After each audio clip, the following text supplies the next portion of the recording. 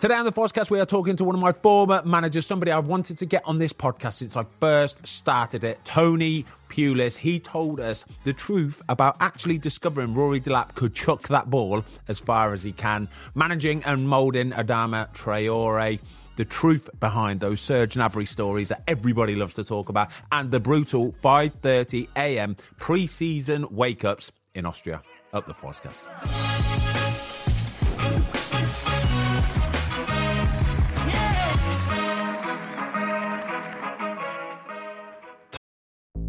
There's no better feeling than a personal win, and the State Farm Personal Price Plan can help you do just that. Talk to a State Farm agent today to learn how you can bundle and save with the Personal Price Plan. Like a good neighbor, State Farm is there. Prices are based on rating plans that vary by state. Coverage options are selected by the customer. Availability, amount of discounts and savings, and eligibility vary by state. Tony, welcome to the Fozcast, mate. We have to start here. We have to. It's been spoken about so many times. I've spoken about it. I love talking about it. The mythical, magical pre-season tour, the Tony Pulis pre-season tour of Austria. Talk me through it. I used to love it, by the way. I was going to say, if you listen to a lot of the lads over the clubs that I was lucky enough to take out there, most of them now, not the time, Ben, but most of them now just look back at it with so much enjoyment and pleasure and great memories that, makes me wonder, was I too soft with you? No, I thought you had it absolutely bob on. At that moment in time, don't get me wrong, when you're getting that wake-up call at 5:30, because this is how it used to work, by the way. So we used to do wake-up calls at 5:30. The phone would ring in your room. Yeah, the phone would ring. There's no escaping it, okay? You don't get to trust your alarm or anything. The phone's ringing in your room at 5:30. You're downstairs for about 6 o'clock-ish, and then you're straight walking out to the hills, aren't you? On the bikes at 6. Yeah. We're leaving unless you were on the bikes, and then you'd get fined. Yeah, so we'd leave at 6, cycle round, get a little bit of a warm-up, and then park the bikes at the bottom of the hill on the running days. You never did running days, you just stayed on the bike. And then, off we went, and afternoon, once we finished that, back for breakfast. Most of the lads would go and have a sleep. Yeah. Then we'd get up, we'd go in the big gymnasium, and we, leave it to the medical team to do, a little bit of stretching and all that, head tennis or whatever they wanted to do.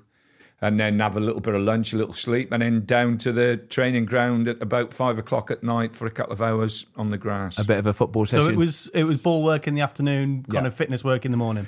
Yeah, I always thought it was best off getting the hard work done as early as we possibly could. And I think most of the lads embraced it and realised that if they didn't get their rest, they would struggle. So the lads would go to,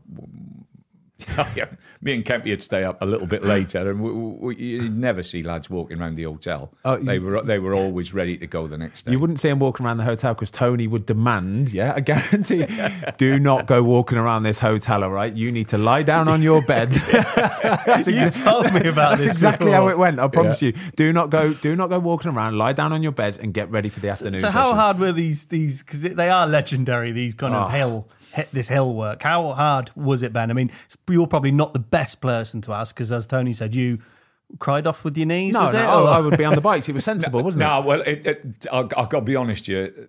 A lot of the lads found the cycling harder than the running. Yeah, true. Yes. True. So because their legs weren't used to cycling, they would find the cycling really, really difficult. A lot of them, most of them would get up there. We'd split them up. We'd have the top 3 or 4 runners who would go off first. And we'd grade the runners how we thought their strengths were in respect of running and endurance. It was brilliant. I thought it was brilliant. It was a brilliant way of getting strength into the players as much as anything else. The conditioning work then obviously was afternoons, and being on the grass was the evenings. But I really wanted to put the miles in the leg, but not only the miles in the legs, also getting those legs strong enough that they wouldn't pick up injuries.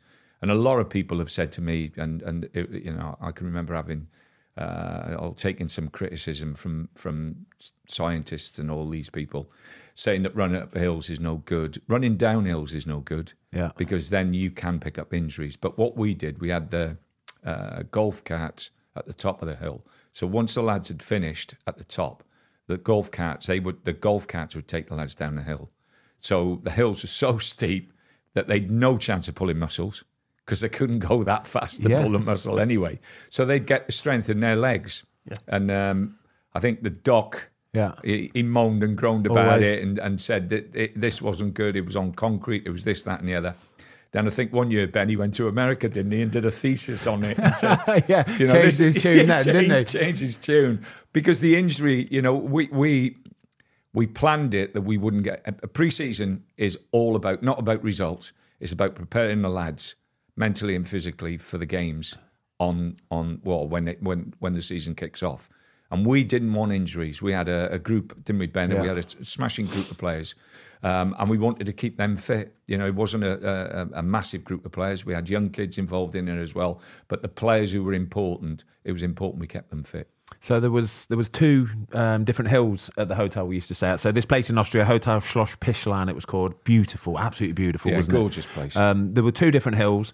One was... It was a bit longer, not so steep. So I'd say, about 1 kilometre long, maybe a little bit longer, maybe. Yeah. And then there was another one, which was, it was a bugger. It was shorter, but it was so steep. It was brutally steep, in fact. So then on them days when I'm doing the bike on the steep hills, and some of the other lads did bikes, that was so painful. So I think the lads actually used to prefer the kilometre long track that was a bit more of a slow drag, wasn't it? Yeah.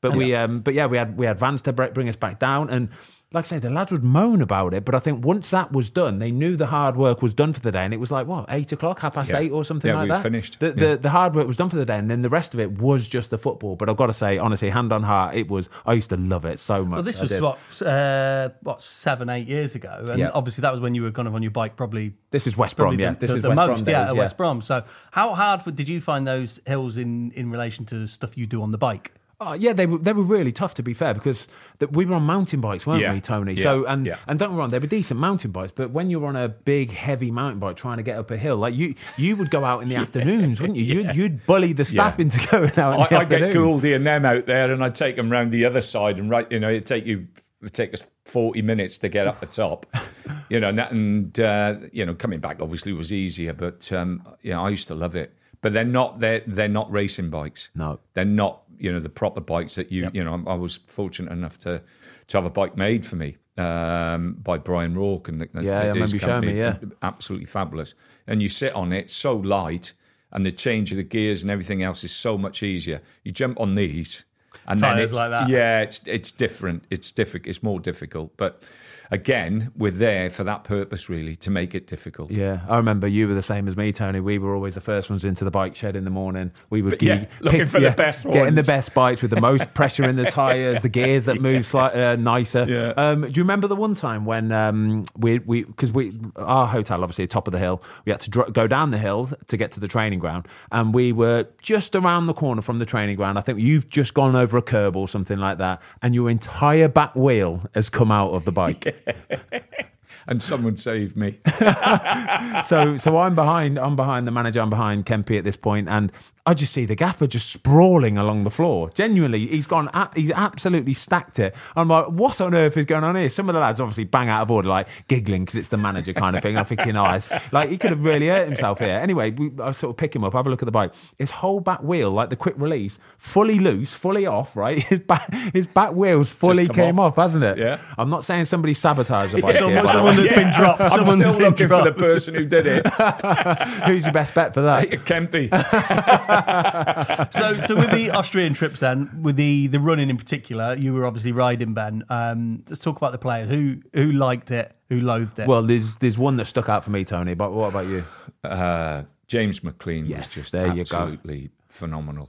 I've seen some athletes and I've worked with some really, really top players in respect of their fitness levels. But James was just, I love James as well. Yeah. He's a genuine lad. He's a bit scatty, but he's genuine. And I really, really took to him as a person, as an individual.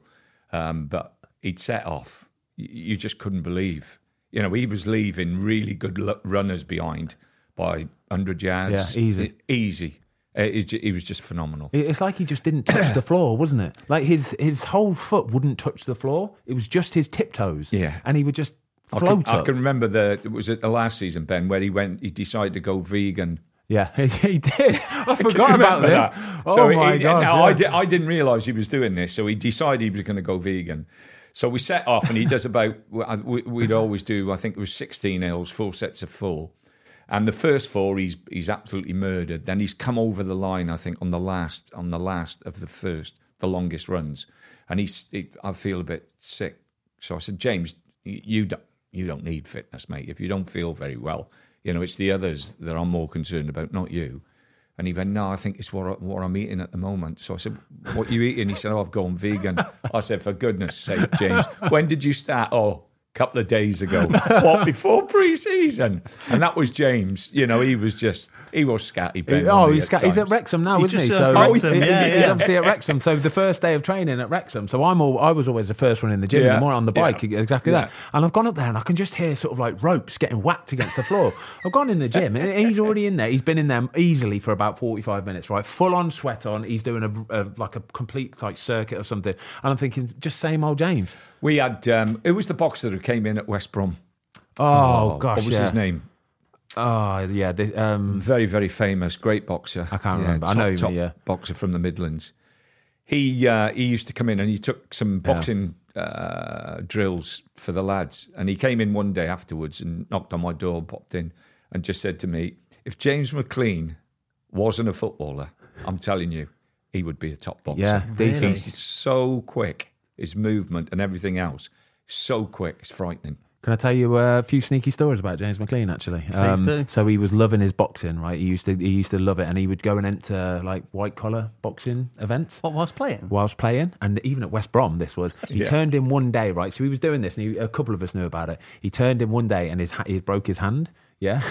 So we were like, James, what are you doing, mate? And he was like, no, what do you want? I slipped over. And he's got like a black eye. His hand's all over, this, like shredded to bits, his knuckle. And we were like, James, come on. And he's proper got it, but he carried on playing, obviously, sort of thing. He just had to hide it. But yeah, he proper got involved in it. He's really good at it. He was, seriously, for all the stick he got for his, his political views and everything else, I don't think there's a nicer lad. Yeah, true, that great lad. You could meet. Yeah. He was really...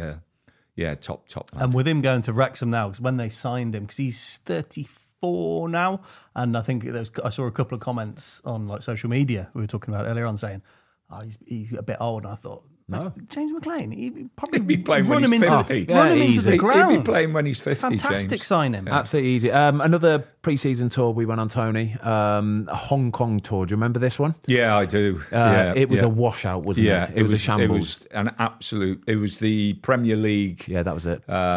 Trophy or something. Yeah, Liverpool, Crystal Palace, and us. And we turned up at the ground that we were supposed to train on, and the grass was awful. It was full of water. It was most probably the worst pre-season. It was monsoon season, wasn't it? It was monsoon season. It was most probably the worst pre-season that I've ever done in respect to preparation for a season to start.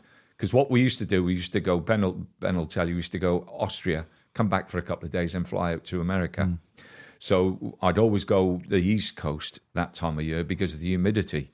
So the lads then would play 3 games a week. We'd cut back on how hard we worked them because we knew the humidity. So we shortened the training, so they were doing shorter, sharper stuff. But they were struggling with, obviously, oxygen and the humidity. So the balance of running up the hills, in altitude, and the 3 or 5 games, 6 games in America in the 2 weeks, really was really good grounding for the first 2 weeks of pre-season. And we missed that because we had to go to Hong Kong. How frustrating is that when the lads have done such hard work in Austria? They've got that fitness levels. Everybody's fit as a fiddle, good to go. And then I think we got back maybe the week before the season started, and you've had basically 2 weeks as a washout. Can't really do anything properly. It just gets right in the way, doesn't it? Yeah, Ben will tell you about preparation and organisation and all. And for me, it just, it was a money. It wasn't about football. It was about the Premier League, really working alongside their sponsors and getting people and getting clubs to go places that a lot of them really don't really want to go. And is that a difficult dynamic as the manager? Because obviously you manage your teams. So do you kind of no? You have back? You have to accept it. It's part and parcel of what is the greatest league in the world, and they have to sell it, and they want to sell it to different countries. and rightly so. So you have to jump on and make the best of it. I want to stay on West Brom for a little bit, please, Tony, if that's okay, because I've got a personal story, a fantastic story that I love. Actually, I absolutely love this one. I actually did. It was when I did my cruciate. Okay, so I did my cruciate. I was out for the best part of 9 months, and then I got back into the team. Boaz Mile did a fantastic job, but I got back into the team, and very quickly after the first 2 or 3 games, I remember you pulled me at training. You said, "You're not talking enough. You're not talking enough." I can remember down on the bottom pitch. There you go. Yeah, exactly this, right? Yeah. So he said, "You're not talking enough." And I was like, "Well, I am." And you went, "No, you're not. You're not talking enough." And so we did the training session. And after the training session, he said, "You're still not talking enough." And I was like, well, I walked off. I was fuming. I was like, I am. I know I'm talking enough. I know I am. The next day, training, you're not talking. Oh, my God, all right. It's getting a bit prickly now. So he said, right, tomorrow we're going to get down on this bottom pitch and we're going to get some of the young lads down and we're going to get balls into the box. We're going to go crosses, we're going to go corners, free kicks, and I want to hear you talking, yeah? You're going to have 4 defenders in front of you and I want to hear you talking to them and I want to hear what you say. So we're doing the session. You're not talking enough. And I'm going, fuck off, I am. I know I am. And he went, you're not talking. So we carry on and he goes, give me some press-ups now.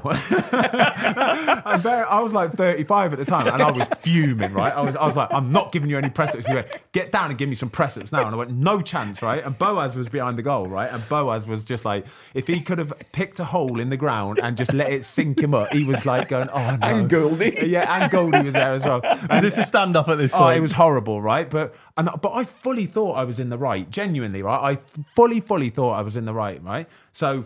anyway, we kind of got to an impasse where I wasn't doing the press, but he was still getting his point across. So anyway, the next game, I thought, Joe, I'm going to show you. I'm going to talk like you wouldn't believe, right? I think we ended up winning the game and I was talking to my defenders, but I played a really good game. And I thought, do you know what? I think I've played a good game because I was talking loads, right? Genuinely. But what it does is, he used to say to me, it keeps you in the game, Ben, yeah? He says, your defenders don't need to look behind them to see where you are because they can hear you and it will keep you in the game and it keeps them in the game. It keeps them on their toes. They know what's happening. But it keeps you mentally involved as well, right? Exactly that. Concentration. And that's what it was, wasn't it? But that you must come up against this so often where you're trying, it's like banging your head against a brick wall, isn't it? You're trying to get through to players. I just think there's certain positions and certain areas in a pitch where concentration levels are so much more important than maybe other positions.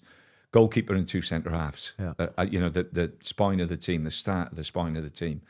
You might be out of possession, but on the turnover, if you're not in the right position or you're not switched on, and it shows week in, week out, counter-attacking football and people scoring off turnovers is enormous in every league, not just the Premier League, but every league.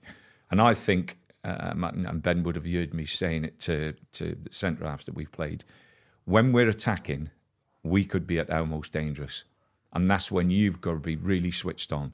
Because if we lose the ball and we're caught, I can remember against Leicester where Gareth got caught, messing about with it. Vardy took it off him and scored against us. It's one of those things where it's safety first because you're open, because you're attacking. If there's a turnover and there's any danger, you've got to make sure you deal with it. If you don't, you can get you will get punished, especially in the Premier League. So what do you make of? So I used to love playing for you. Honestly, I used to love playing for you because I used to know exactly what I was doing at any given moment. I did. It was so simple. It was black or white. Even the defenders in front, they knew exactly what they were doing.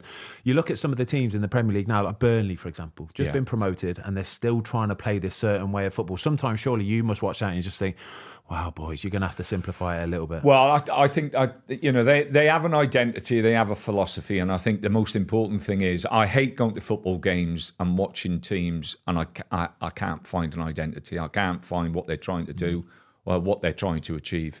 I think when you get in the Premiership, what you have to understand, and Burnley's, obviously, he's a young manager, he's been a fantastic player. What they have to understand is that there's such a difference in levels in respect of turnovers, what we've just talked about. In the Championship, you can get away with it a little bit. In the Premier League, teams will kill you. So if you give the ball away and you're open and you're stretched, they will 9 times out of 10, they'll get straight down your throats and either score or What is that? Is that pace? Is it? Is that? I think it's everything, edge? Ben. I think it's the fitness levels. Obviously, they're fitter, stronger, bigger, but technically, technically they're bright. They can get those passes off, Ben, quicker, and more decisive, I think, than what the cutting clubs. edge is incredible. The cutting edge is I the think difference is people. I massive. think people overlook how physically fast and fit and strong. And these Premier League. If you look at a Premier League footballer nowadays, I promise you, most of them are about 6 foot, maybe a little bit shorter. Yeah. But their strength and their speed, it's phenomenal. It's outrageous, isn't it? It's phenomenal. And I like I say, we talk about Burnley, we talk about other clubs and other teams, and everybody wants to play this expansive football now. Everybody wants the goalkeeper involved. Everybody wants to do this, that, and the other. It's completely different to my philosophy. My philosophy was always trying to win football matches and get the best out of the players I've got and play in that way. When I was at Stoke, we were a big, strong, physical side, and we played to it. We made it difficult to come to the Bet365 stadium. Clubs found it difficult because of the way we played, the way we were perceived, and at the end, we weren't as direct as what teams thought, but we played to the fact that we were direct. When I went to West Brom, I went to Palace. We had 2 wingers, Punchin and Balassi, who were absolutely fantastic. Yeah. Shamak was a tremendous number 10. He could play, was a good footballer. And Cameron Jerome was up front. He'd chase paper bags in a windy stadium and keep chasing it and keep chasing it and keep chasing it. So he was willing. So I had to change a little bit. They weren't. Cameron wasn't Crouchy or Kenwyn or Fuller. He was a different type of player. The 2 wingers gave us that option to counter quickly. That both of them wanted to run forward. So I had to change my dynamics for the team. When I went to West Brom, Ben will tell you, it was such a mishmash that first season I took over. They had Sampras and a bunch of players. It was very difficult to see. Samaras. I was just thinking, Samaras. he's a tennis player, Pete. Yeah, Samaras. George Samaras. George Samaras. Yeah. We had people like that. And in the end, I had to work out how could we be strong enough to keep clean sheets and to win games. We weren't a great team, but going forward especially. But our strength was really 2 centre halves. Yeah. Ben in goals, Dorse. We had really good players. The great thing about West Brom, and I say to people, it was the hardest job really trying to find a way of playing. If you look at Morrison, Brunt, Ben, Macaulay, Olsen, guards, you had real good, strong characters there. What you had to do really was around it, you had to put things in place that would enable you to win games. And we almost played with 2. It was the little black winger we had. Sessegnon, who played now and then, didn't play always. Otherwise, I'd play guards and James Wide, James Morrison or Brunty. They were players that would play inside the pitch. So we had to work a system there, and we used to drop Brown and Berry, off onto the opponent's midfield players, let their centre halves have it, play really tight and compact, and then break from there. So there's different ways and different systems you can use to win football matches. What I don't believe is that everybody should play the same, and I don't believe that it suits everybody to play the same. Yeah. So as a manager and as a coach, you've got to look at the strengths you've got and the weaknesses that you've got, and you've got to work towards those strengths. That's management for me. That's coaching and management. Is looking at what you've got and then putting together a team that can go out, not only compete, you have to win. Would you say then that Crystal Palace stint, because I think it was only 22 or 3 matches or something like that, would you say that's probably your proudest sort of, I know it was only a short stint, but to win Manager of the Year for those 20 odd whatever games and to get, I think Palace finished 11th that season from absolutely staring down the barrel of it as well. Ben, I think I took over from Ollie, and Ian had problems here, there and everywhere. I don't think he was sure of his team. We had a real good Christmas. We brought in Scott Dan, Joe Ledley. Solid. Hennessy. Yeah. But right down the middle of the pitch, we brought players in. Tom Ince came as a youngster as well to give us a little bit more if we needed it up front. And so Christmas and the window was big for us. But we had a good balance. What is always important for me in teams is a good balance. And like I say, the 2 wide players and Shamak were our quality. The rest of the team, Ledley and Jedinek, were fabulous, protecting the 2 centre halves. You know, they were fabulous. 2 fullbacks did a good job defensively. Didn't get forward that much because we didn't need them, because we had 2 wingers. Punch would play off people and go past people. And Yala was just absolutely outstanding when I went there. He'd win game for us by ourselves. So the balance was as good as anything I'd work with, really. As if you're a winger playing for a Tony Pulis. Oh, no, you have to work.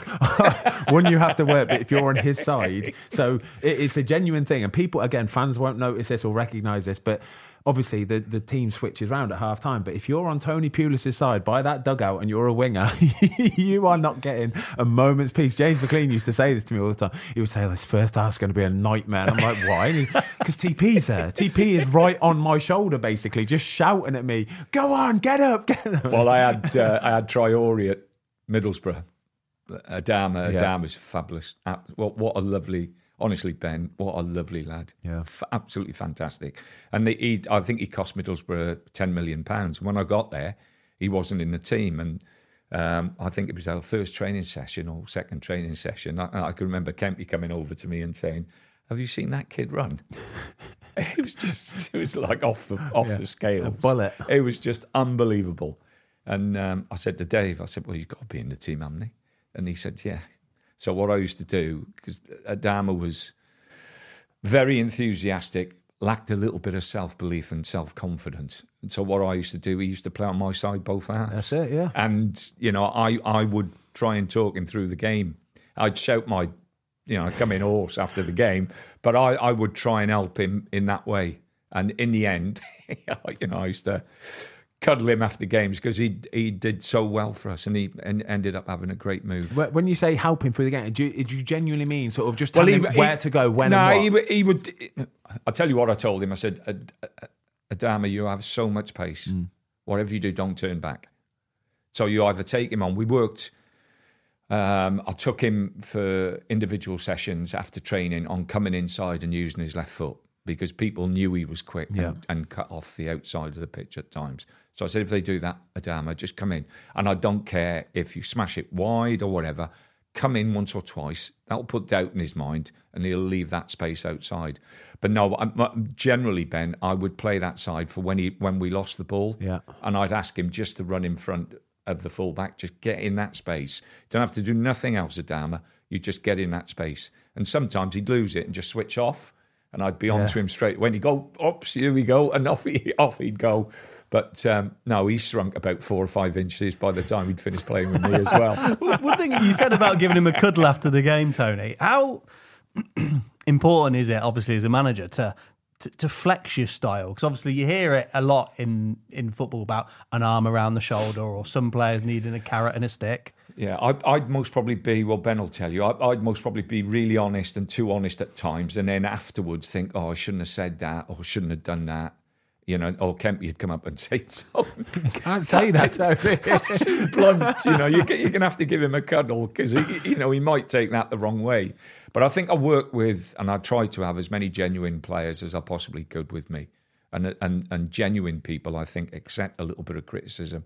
And they accept it when I think it goes well for them. I think if you're criticising and criticising and criticising, and you keep knocking them and knocking them and knocking them, it's like a dog. They're just going to crawl in the corner and not be any use for you. I think criticise, then cuddle them. A bit of love, yeah. And try and find the balance. And some people are different to others. You can have an argument and a fight with someone and he's not going to be affected by it. And others, you can feel there's a little bit of, whether you've taken a bit of air out of their system and they need, pumping up again. And when you bring in players, is that something that you and the team will get a gauge of before you sign them? Their kind of personality, their character? When I was at Portsmouth with Milan Mandric, he said to me, we did a similar job at Palace at Portsmouth. We joined Alan Ball, bless him, had been manager before I was there. And we came in for about 20-odd games, and they were, I think, second from bottom, about 4 or 5 points adrift. There was about 52 players there. So we had to sort everything out and then pick a team to keep us up. And we got good. We signed some good, again, Sean Derry, Kevin Harper, Quasi, people like that, good players, good who I knew, and I knew I would be good with, and they would be good for me. So we had them at quite a young age, brought them in, and it turned it a little bit. But he said to me one day, "What do you look for in a player?" And I go, "Character, character, and character." And he said, "What about ability?" I said, "Well, I think I can improve them within what I want to do. But the three main points, I like good people around me." I think that's probably, certainly at this moment in time in the Premier League, is probably the biggest thing about. So take Man United, for example. I don't see any of that, Tony. I really don't. No, I think it's very difficult now to look at 2 or 3 teams and say they're as good as what they were prior. And I think a club has to have an identity, whichever way you look at it. And it has to be led, and there has to be people taking responsibility to lead those players. Because Ben will tell you, players are the worst in the world for making excuses and looking for reasons why they're not playing well, or why the team's not playing well, and this, that, and the other. And you need to prop them up, but you also need to make sure that they know the direction you're going in and what you want. And if they don't perform or act that way, then I think you've got to get rid of them as quickly as you possibly can. Yeah, they can turn 2 turns into 4, 4 to 8. You've said it, haven't you, Ben, so many times when we've done the podcast about having just a foundation of good lads. Yeah. How important it'll it is. get you everywhere. And I think the everyday fan will overlook that and go, well, no, it's the players we need. But actually, they're the kind of backbone of that football club, aren't they, then? Yeah. I think with every club, I think you get to a point where you put stability into it, and you put good organisation, and you get results. And supporters will go, yeah, there's been an improvement, but they'll want more, and they'll want more, and they'll want more. So they'll want to force, we're not flamboyant enough, we're not creating enough chances, we're not scoring enough chances, we're not doing this. And some managers then drift away from what is really, really important. And that's when it all caves in, really, and falls to bits, because he might have signed 3 or 4 technically better players, but they're fluffy. Yeah. And when the pressure's on, they're just not there to be seen. Fluffy. Oh, it's true. There's so many fluffy ones, honestly. I remember when you signed him for West Brom, and I remember the lads were like, "Fozzie, what's he like?" Because obviously I worked with Tony at Stoke when I was a kid, when I was 18 years old. Yeah.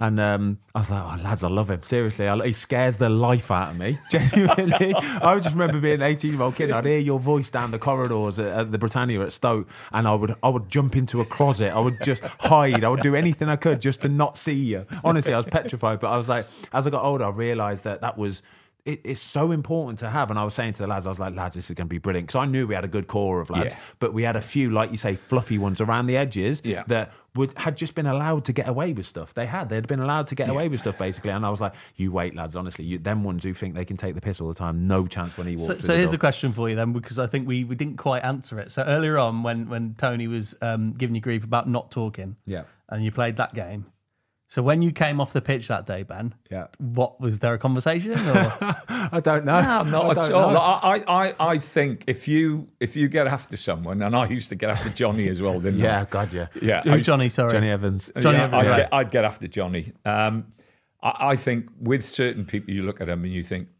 they're intelligent enough. They'll eventually take it on board and see that maybe there is an angle there that has helped them a little bit. And you have to accept that with characters, and with strong characters, you are going to have that. There's going to be a little bit of bone against bone, but to get the best out of them, and to make sure the team is is important, which it is. The team is everything. These players, they have to realise that they're so big and so important in that team that Kemp used to always say to me, "Why do you always pick on the biggest players?" Yeah. And I used to always say, because they're the most important for the team. Because everybody else they'll look up to him playing for England, look up to Johnny for playing for Ireland, for playing for Manchester United. Yeah. Fletch was the same. Yeah. Those players, they're the ones that I'd get after rather than the younger boys. Yeah, still learning it. Yeah. Yeah, all the time. It's amazing though, isn't it, Ben? You said about what you learn about that story then, and you were 35. Exactly that. 35. You think you know it all. Even as a 25-year-old, you probably think you know you all, don't it? But as a 35-year-old, I thought, no, he's wrong. I know he's wrong. I know I'm right. And I wasn't. But I took it in. So the reason why I carried on playing probably till I'm 40, because my performance level stayed high because I would stay in games. So I learned something at 35 years old. A really good story about that is that when I was at Stoke the first time, and it was like Battersy's dog zone, really. We had all the strays coming in. The Icelandics were in charge. And we couldn't bring any real top young players in. So we had Taggart and Michael Dewberry as centre-halves, two great lads. Tagg's left-footed, honest, solid, head and kick everything in front of him. You turn him round and he struggled like you couldn't believe it. And then you had Michael Dewberry, who was quick, powerful, again, great lad. So Michael had won a race. He'd be quite happy to get right up tight on the halfway line and people to play it behind because he'd beat anybody. He was that quick. Now he's playing with Tags. You get up on the halfway line with Tags. He didn't want space behind whatever. So we're doing a coaching session one day, and I'm saying to Michael, "Mark that side of him, Michael, so they can't play up the side view." Well, why do I want to do that? I'm quick. I won that race. Yeah, but you've got Tags who's alongside you. He doesn't want to be doing that because as soon as you turn him, he's going to struggle. He wants to play in front of him. And it took me quite a few sessions to get Tags, to get Michael to understand what we were trying to do. And in the end, the more I spoke to Michael about it, the more Tags got involved, and Tags convinced him that was the best way to play. Tags was brilliant. I was there with Tags. I was there with Dewberry as well. Tags was brilliant. Honestly, Tags was fabulous. I've got some great stories about Tags. I don't know if you could tell half of them ones. He's gonna kill me on this. So we play at home. We get a good result at home. I can't remember who it was, against QPR or something like that. We win the game, and he says to me, "Gaffer," he says, "my uncle's cousin's nephew's sister's coming over from America to Belfast. Is it right if I have Monday off?" So yeah, Tags, no problems, mate. You're brilliant today, brilliant. So off he goes. So Winnie. Yeah, kit lady. Monday, I say to Winnie, "Don't get Tags' kit out. He's not in today. He'll be in tomorrow." Tuesday arrives. Tags nowhere to be seen. So I'm livid. So I've gone out training, done my bits and pieces, come in. It was a wet day. I'll never forget it. And Winnie calls me and she says, "Tone, well, Gaffer, come here. Tags is on the phone." She says, "He's had a drink." So get on the phone. He says, "Gaffer, Tags." So I said, "Yeah, where are you?" He says, "You can't believe it." He says, "My auntie's uncle's cousin's nephews, nieces, blingy whatever it was, decided to stay an extra couple of days, so I can't leave them here by myself." So he says, "But I'll tell you this now." He says, "Honestly," he says, "I'll be in Thursday," and he says, "I'll be right as rain." So he turns up Thursday. He's all over the place. So he can't join in training. We're doing shape, Ben, as we always did on a Thursday. So we're doing shape. So I says to Rudgy, walk him round the pitch, but make sure he's looking at what we're doing because he's playing Saturday.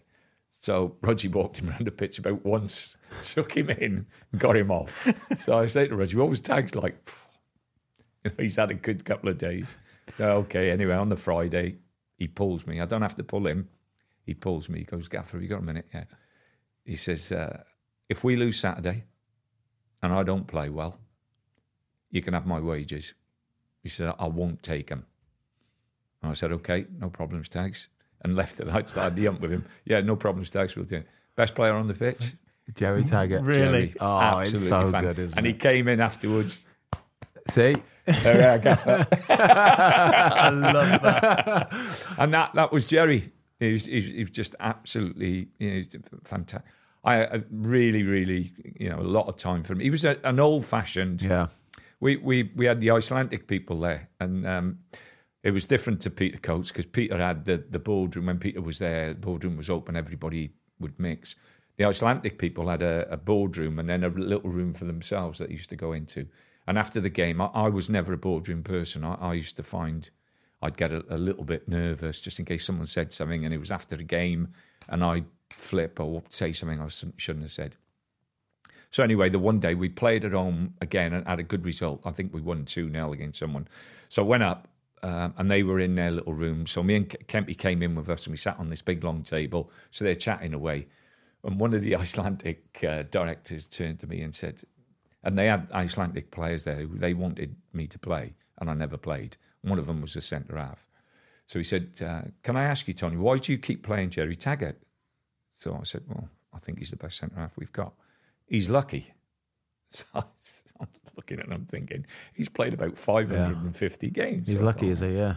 So I go, oh yeah, what do you mean? He says, well, every time the ball goes in the box, just hits him on the head. Oh my God. So he did on my life. So I said, he's been doing that for about 550 games. I said, thanks very much. Speak to you later. But they were being serious. Yeah.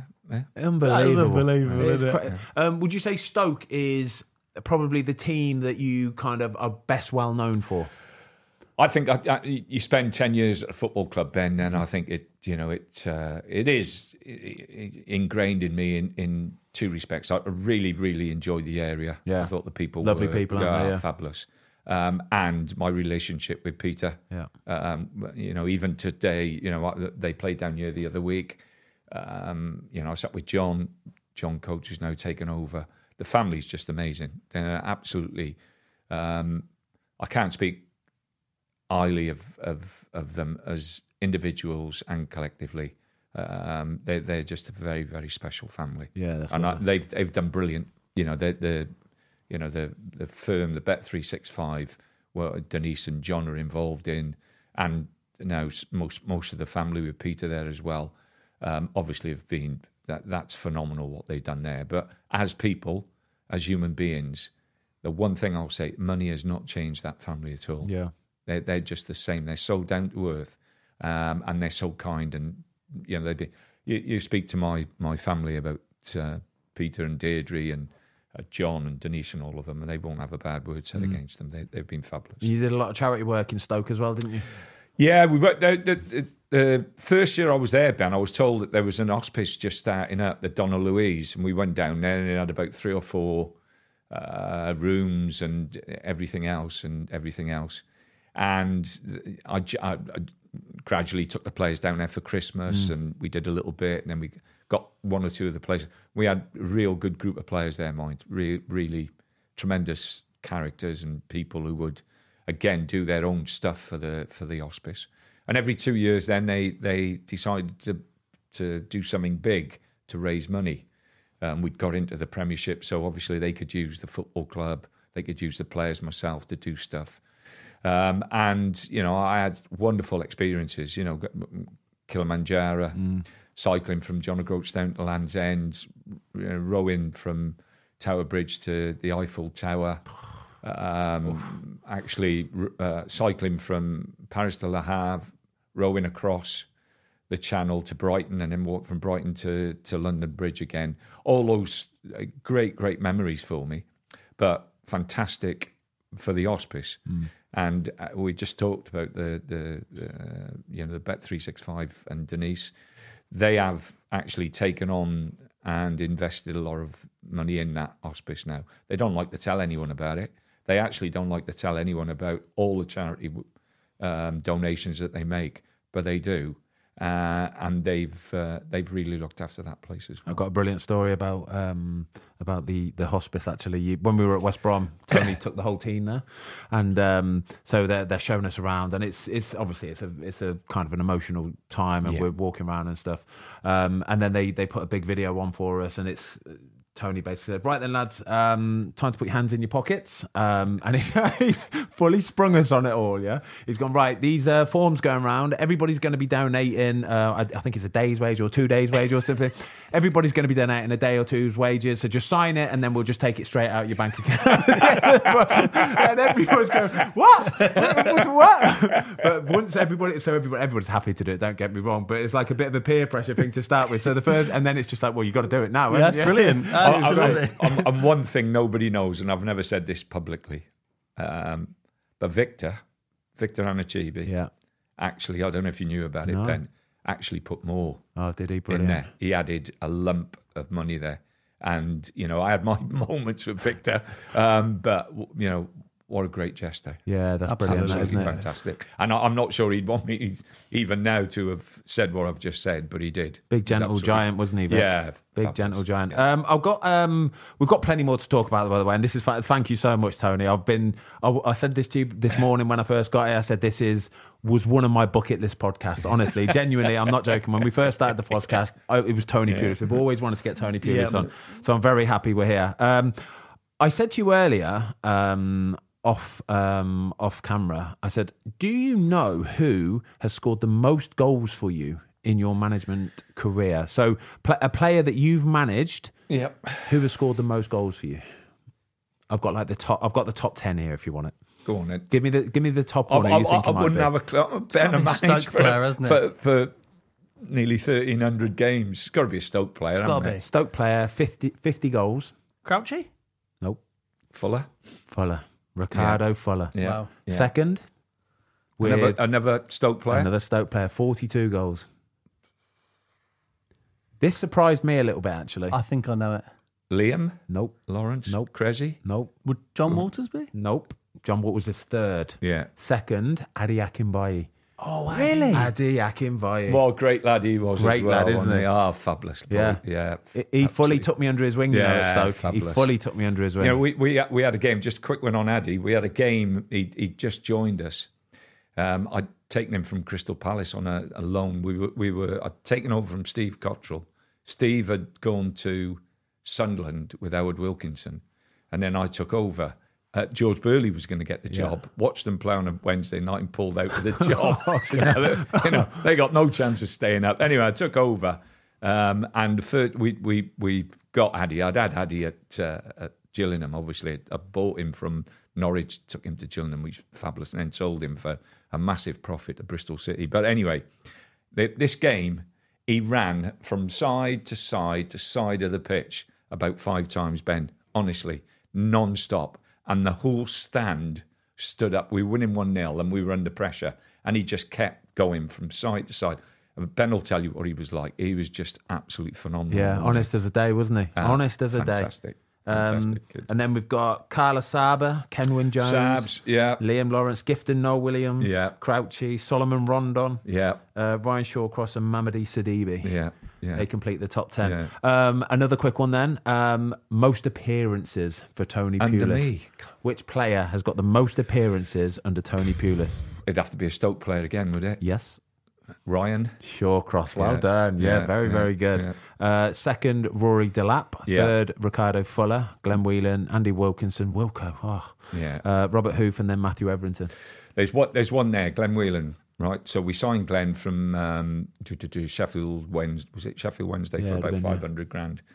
And at a promotion year, we get promotion. And I'm looking at the team and I'm thinking, I need another midfield player. I'm not so sure Glenn will step up to it. So we get the lad from Wolves, Kitely? Olaway Jana. Oh, Olafunjani. Yeah, Save. so yeah. So we bring him in. After about 5 or 6 games, Glenn gets in, takes his place, plays all the games. The following year, I'm thinking we just need that little bit more. Then I go out and get another midfield player. I think Palacios from Tottenham. Take him. After about 5 or 6 games, Glenn steps up again, plays, and that's what he did all his life, honestly. And I have so much respect for him. He most probably hates me for trying to replace him all the time, but he, similar to what we talked about, he just went, right, that's the challenge. Stepped it up. All the time, Ben. And as a lad, if anybody's going to go into coaching, people, and there was people there who I think should be involved in coaching. Glenn should be one of them because his attitude and his application when he's down in the dumps is just phenomenal. That's good resilience levels. Fabulous. Yeah. There was Fabulous. a player you mentioned there, Ben, Rory Delap. The throw-in. And you've got a funny story. Well, it's quite a famous clip, isn't it, of Boaz? So obviously, Boaz. Boaz at West Brom. But I actually texted him the other day. I said, can you remember any funny sort of Tony? And he went, to be fair, we probably can't tell a lot of them. But yeah, there's a few. Anyway, he said, just ask him about the time when he was playing for Hull. And you're obviously Stoke manager, Rory Delap. So obviously it was that time where he was in his pomp of slinging it in the box. Yeah. And there's a famous clip going around the internet. And I know you don't watch much of the internet, Tony, but the ball basically, he's run out to the corner flag almost, Boaz has, right? And the player's shutting him down, and he can either put the ball out for a throw-in or he can turn around. Kicking for a corner. That's quick thinking though, isn't it? It's genius is what it is. It's genius because at that moment in time, genuinely, a throw-in was more of a threat with a Rory Delap throw than a corner for Stoke City, wasn't it? Well, we knew exactly where that throw-in was going and how flat it was. It was just...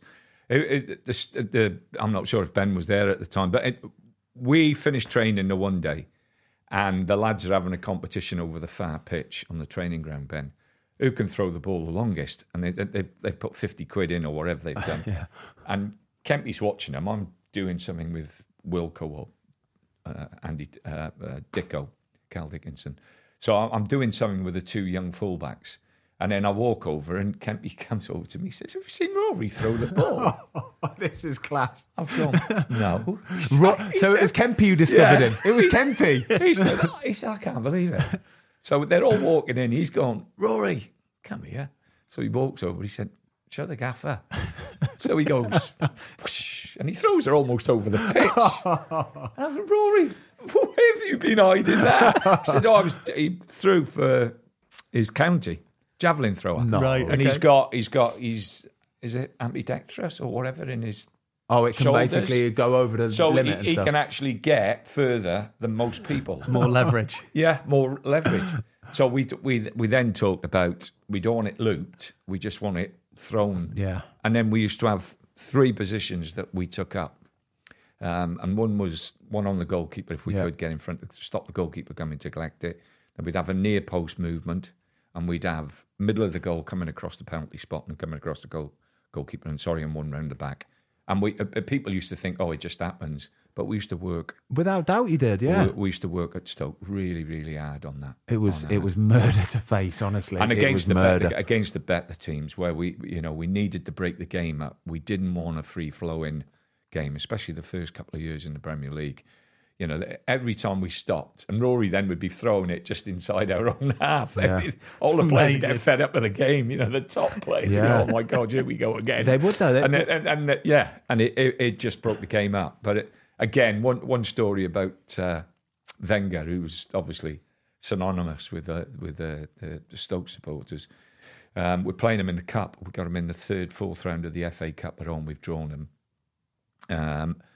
and Patrick Vieira and Jans Lehmann were on a coaching course with me. I did a licence down in South Wales, and the 2 lads were there, and they were waiting for me afterwards. I'm thinking, oh, blimey, what are they going to say to Arsenal players? We've absolutely mullered them most of the times at the Britannia Bet365 Stadium.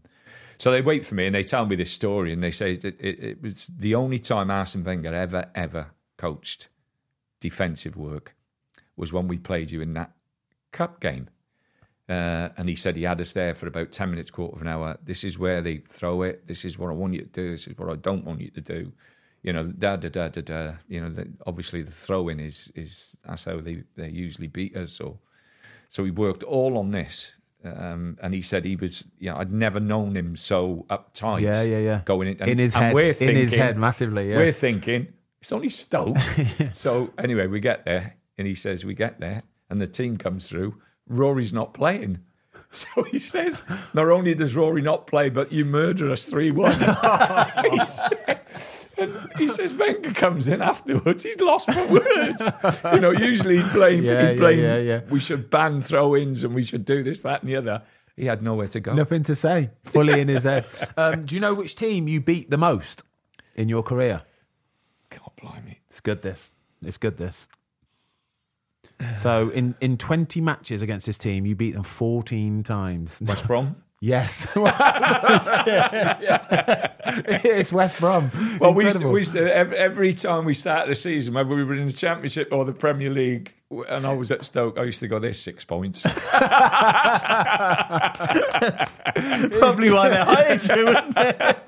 It's so good. Brilliant. And then next on the list, we had Fulham. 23 games, you beat them 9 times. Yeah. God, 5 games more you beat for West Brom. And then it was Reading, 9 wins. Palace, 9 wins. Sunderland, 8 wins. But yeah, even Arsenal beat them 5 times. Yeah. It's a good little record, that, isn't it? Funny. And, very good. Ben, I think it's fair to say Tony likes the 1-0 win. Oh, yeah. It's Talk to me about the... I used to love a 1-0. I told you. See, I told you. So I told these lads, they were trying to, I was trying to describe how much like a clean sheet meant to you. We were howling in the office It when was you so were funny though. I just remember, so we won 1-0. I can't remember who it was. I can't remember. But by the by, I'd had my shower and I'd come back out to the mirror and I was just sort of brushing my teeth, and you've come next to me, you've got your towel on, you've just done the same thing, got out of the shower, and you've just looked in the mirror at me while I'm brushing my teeth and gone, I love a 1-0 win. I love a 1-0 win. It's the best result in the world. Them fuckers, they're going home fuming. I'm just pissing myself laughing, brushing my teeth. It was brilliant, honestly. You and your towel there, just next to it. I was like, oh, this is class. Can we talk about the famous Serge Gnabry, please?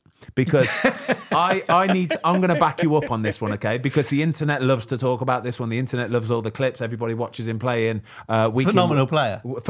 Week in, week out for Bayern Munich, and everybody's like, oh my God, how could Tony Pulis not see that Serge Gnabry was this sort of player? But tell your version of events, and I promise you I will back you up on this as well. Well, I'll start by saying that Kempy thought we had his twin brother to start with. We haven't signed Serge. Nah, Serge, I had a phone call from Boldy, Steve Bold, and he said, listen, we've got this young lad. We thought he was going to be a real top player. And he's struggled. He has really struggled badly with us. We've done this and we've done that with him and everything else. Have you got room to take him? Just take him for a couple of months. And just, make or break really for the kid. Because I don't think Arsene sees him as being part of the club. So I said, Baldy, let me find out. So I went and spoke to Jeremy and, let's take a chance on him. So I think Arsenal were helping with his wages and everything else. So we take him and he turns up the first day. I think he had a silver suit on. What was it? One of those suits and, white trainers with bobbles on and this, that and the other, which... I'm thinking this is not going to suit the lads. Snazzy, basically. Looking a bit snazzy. This is not going to suit, the McLeans and the Gardners and the gang, And so, anyway, training, Ben trained with him. He just never, ever got near. Man, we had a good team then, Ben. Yeah. Solid team. We had a workers. We had a really, really good team. And to say that he was in front of Brunty or James Morrison or Fletch or whoever it was at the time is wrong. It just never clicked. And one instance sticks out massively for me, and that was the reserves were playing Aston Villa, which was a big game for West Brom. And I was going down to London to watch a first team game on a Monday night. And I said to Kempy, with Jimmy Shan, go with Jimmy. Have a look at Serge, see how he does, Dave. We've not been really over-impressed with him in training. And they took him off after 50 minutes. Now, I would always say to the person who was taking the reserves, don't ever do anything that you think suits me. Always do what your eyes see. So you see it, you believe it, you do it. Don't, I'm big on that. All this fluff and everything else that goes on, and people have got perceptions of this, and wash that away. Believe your own eyes. Jimmy took him off after 50 minutes. So I get in the next morning and I speak to Kempy, and Kempy said, nah, he's just miles off it. Absolutely miles off it. Now, you trained with him. What did you think? Yeah, exactly. It's again, good lad, but just just didn't really do anything, did he? No. I think the talent. Do you know what? He was a great lad. There was there's nothing wrong with him as a player. I think the talent thing is. Lad, sorry. I think the talent thing of all of this is that what people don't like to mention is, so he was on a year-long loan that season. It got cut short of January. Basically, he went back to Arsenal in the January. He didn't play a game for Arsenal in the Premier League. He went back to Arsenal. So for the last 6 months of the season, I think he made one, maybe two like League Cup appearances, basically. But that was it. So even Arsenal could see at the time, then really. Well, I think that he had been sort of like a very, very good player when he was younger. Yeah, he won some awards, didn't he? Yeah. He had some talent. There was some talent there. I actually think West Brom did him the world of good. Yeah. I think he thought he was going to step into West Brom and just... A reality check for him. Do what he was doing at Arsenal, just saunter through, and my talent will get me there. And it was no surprise to me when Arsenal sold him to Werder Bremen. You know, that people had told me he'd gone there, and I thought, yeah, well... There's no way in a million years on what we've seen at West Brom that he could play for Arsenal. And fair play to the kid. He's had most probably biggest kick up the backside that you could possibly get. Stepping away from Arsenal and not even playing or being part of what we were doing at West Brom, and then having to go back there, still not getting the team. I think that summer, most probably, he's really cleared his mind. He's got his head on it. He's done brilliant there, and then got the move to Munich. And listen, he wasn't a bad lad. And true that, fair play to him. I've just spoken about Glenn Whelan and saying every year he'd prove me wrong and get back in the team, and I have so much respect for him. I think the same with Serge. Brilliant. He's had a great career, and good luck to the boy. But at West Brom, as Kempy says, we had his twin brother. We didn't have that player who's playing for Bayern Munich. Oh, it's good. Did we? No, without doubt we didn't. I think I agree with you. I think it probably is. It's probably hit his ego a little bit. He thought he was going to come out and just absolutely rip it off at West Brom. It doesn't work like that, though. If you're going to fit into a West Brom team, especially a Tony Pulis West Brom, you're going to have to work your socks off first and foremost, and then show your skill. Yeah. And he wasn't willing to do that at that time. But I think he's probably learned that to make a name for yourself, you have to do that, don't you? No matter where you are. Yeah. Ben, I've got a note on here that you sent me earlier on. All it says is Craig Dawson versus Swansea, last game of the season.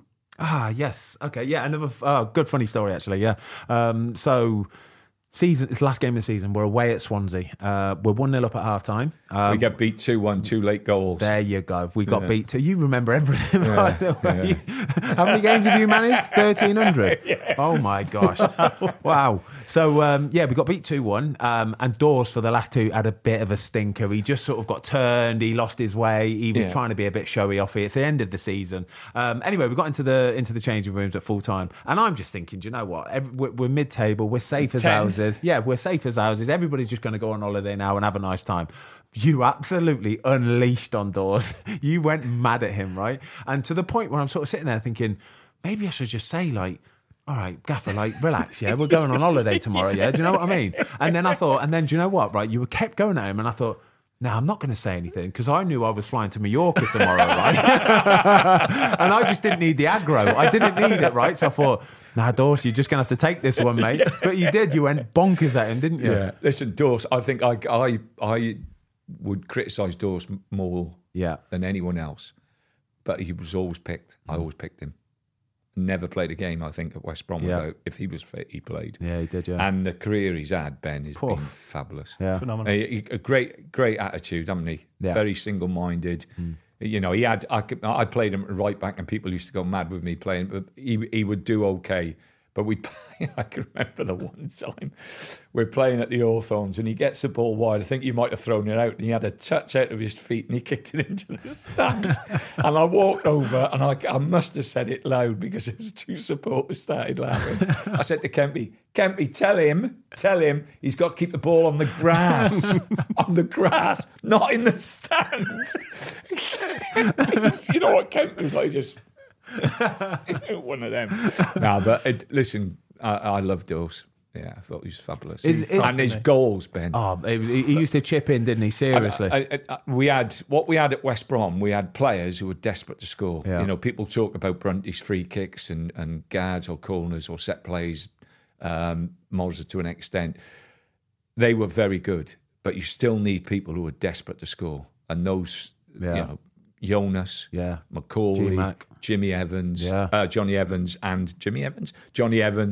and what's his name, and Dawes.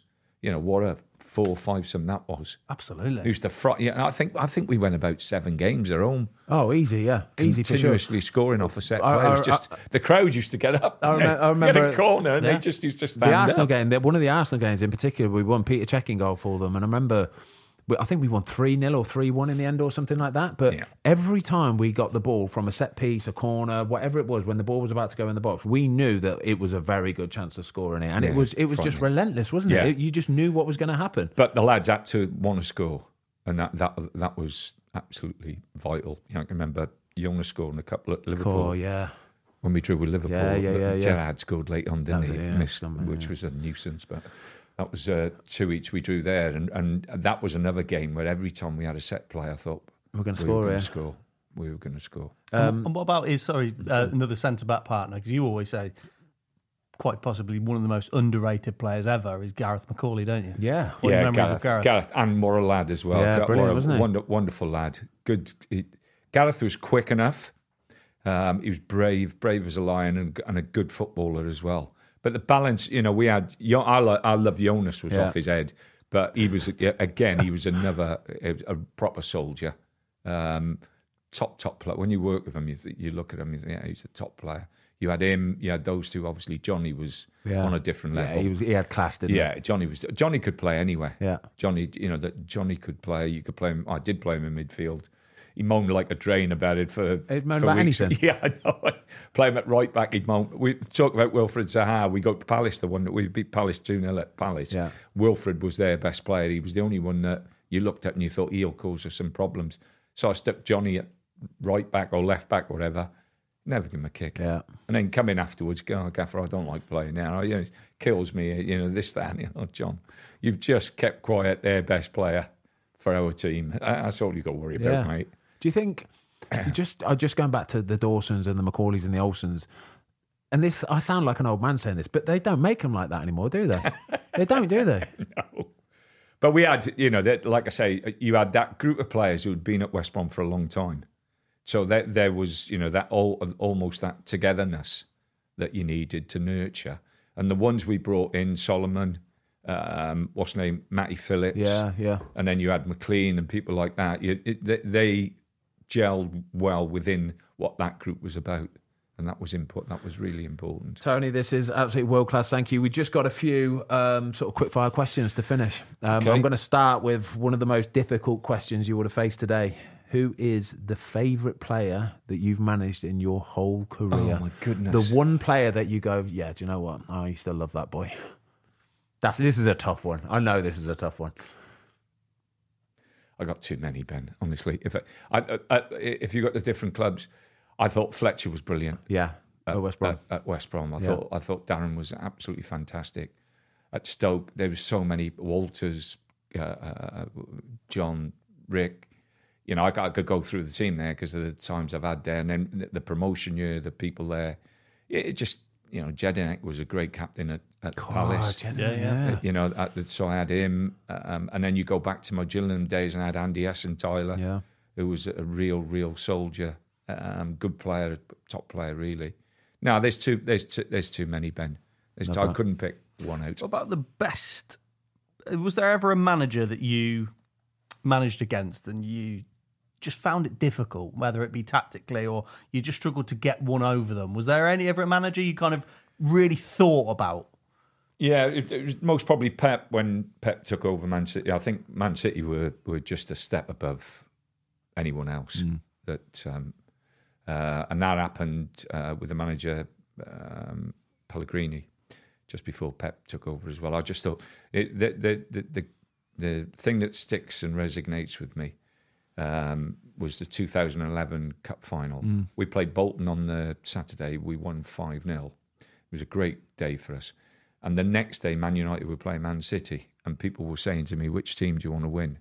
And obviously, I got the greatest respect for Sir Alex and Manchester United at the time, who were winning everything. But the team that was on the up, and the team I thought would cause us most problems, was City. And I was really, really disappointed that City beat United. Obviously, they beat us in the final 1-0. Kenwyn missed a great chance, but that's by the by. So yeah, that I lived through that stepping stone with Man City, and they were. I found them very difficult to manage against. That was Man City when they were first giving it a real go, weren't they? Kind of the Rocky Santa Robinho. Cruz, Torre. kind of Robinho, Torre, all them guys. Yeah, absolutely fabulous. Would you say that's probably the proudest moment of your managerial career, the FA Cup final? No, we lost Ben. I was gutted. I've never watched it back. I got beat. Man City beat us in the playoffs as well in '99. Again, something that should never have happened. We were 2-0 up with only about 4 or 5 minutes to go. And then Dickoff gets a deflected goal. Then we let another goal in injury time and get beat on penalties. Is this Gillingham? Yeah. I remember this. I remember watching this 99. as a kid. Oh my gosh, that was the year that everything shone on Manchester. Yeah. Because that same year, United did the treble. Treble, of course, yeah. Nicky Weaver was... Eh? Nicky Weaver was in goal, wasn't penalties. he? Yeah, that's right, yeah. So Man City had it, I think, the luck against us, and United against Bayern Munich. It's amazing those two clubs on that same year actually were minutes away from losing and completely different. and spun around for the two clubs and the two sides. Tony, thank you so much. I've got one more, Ben.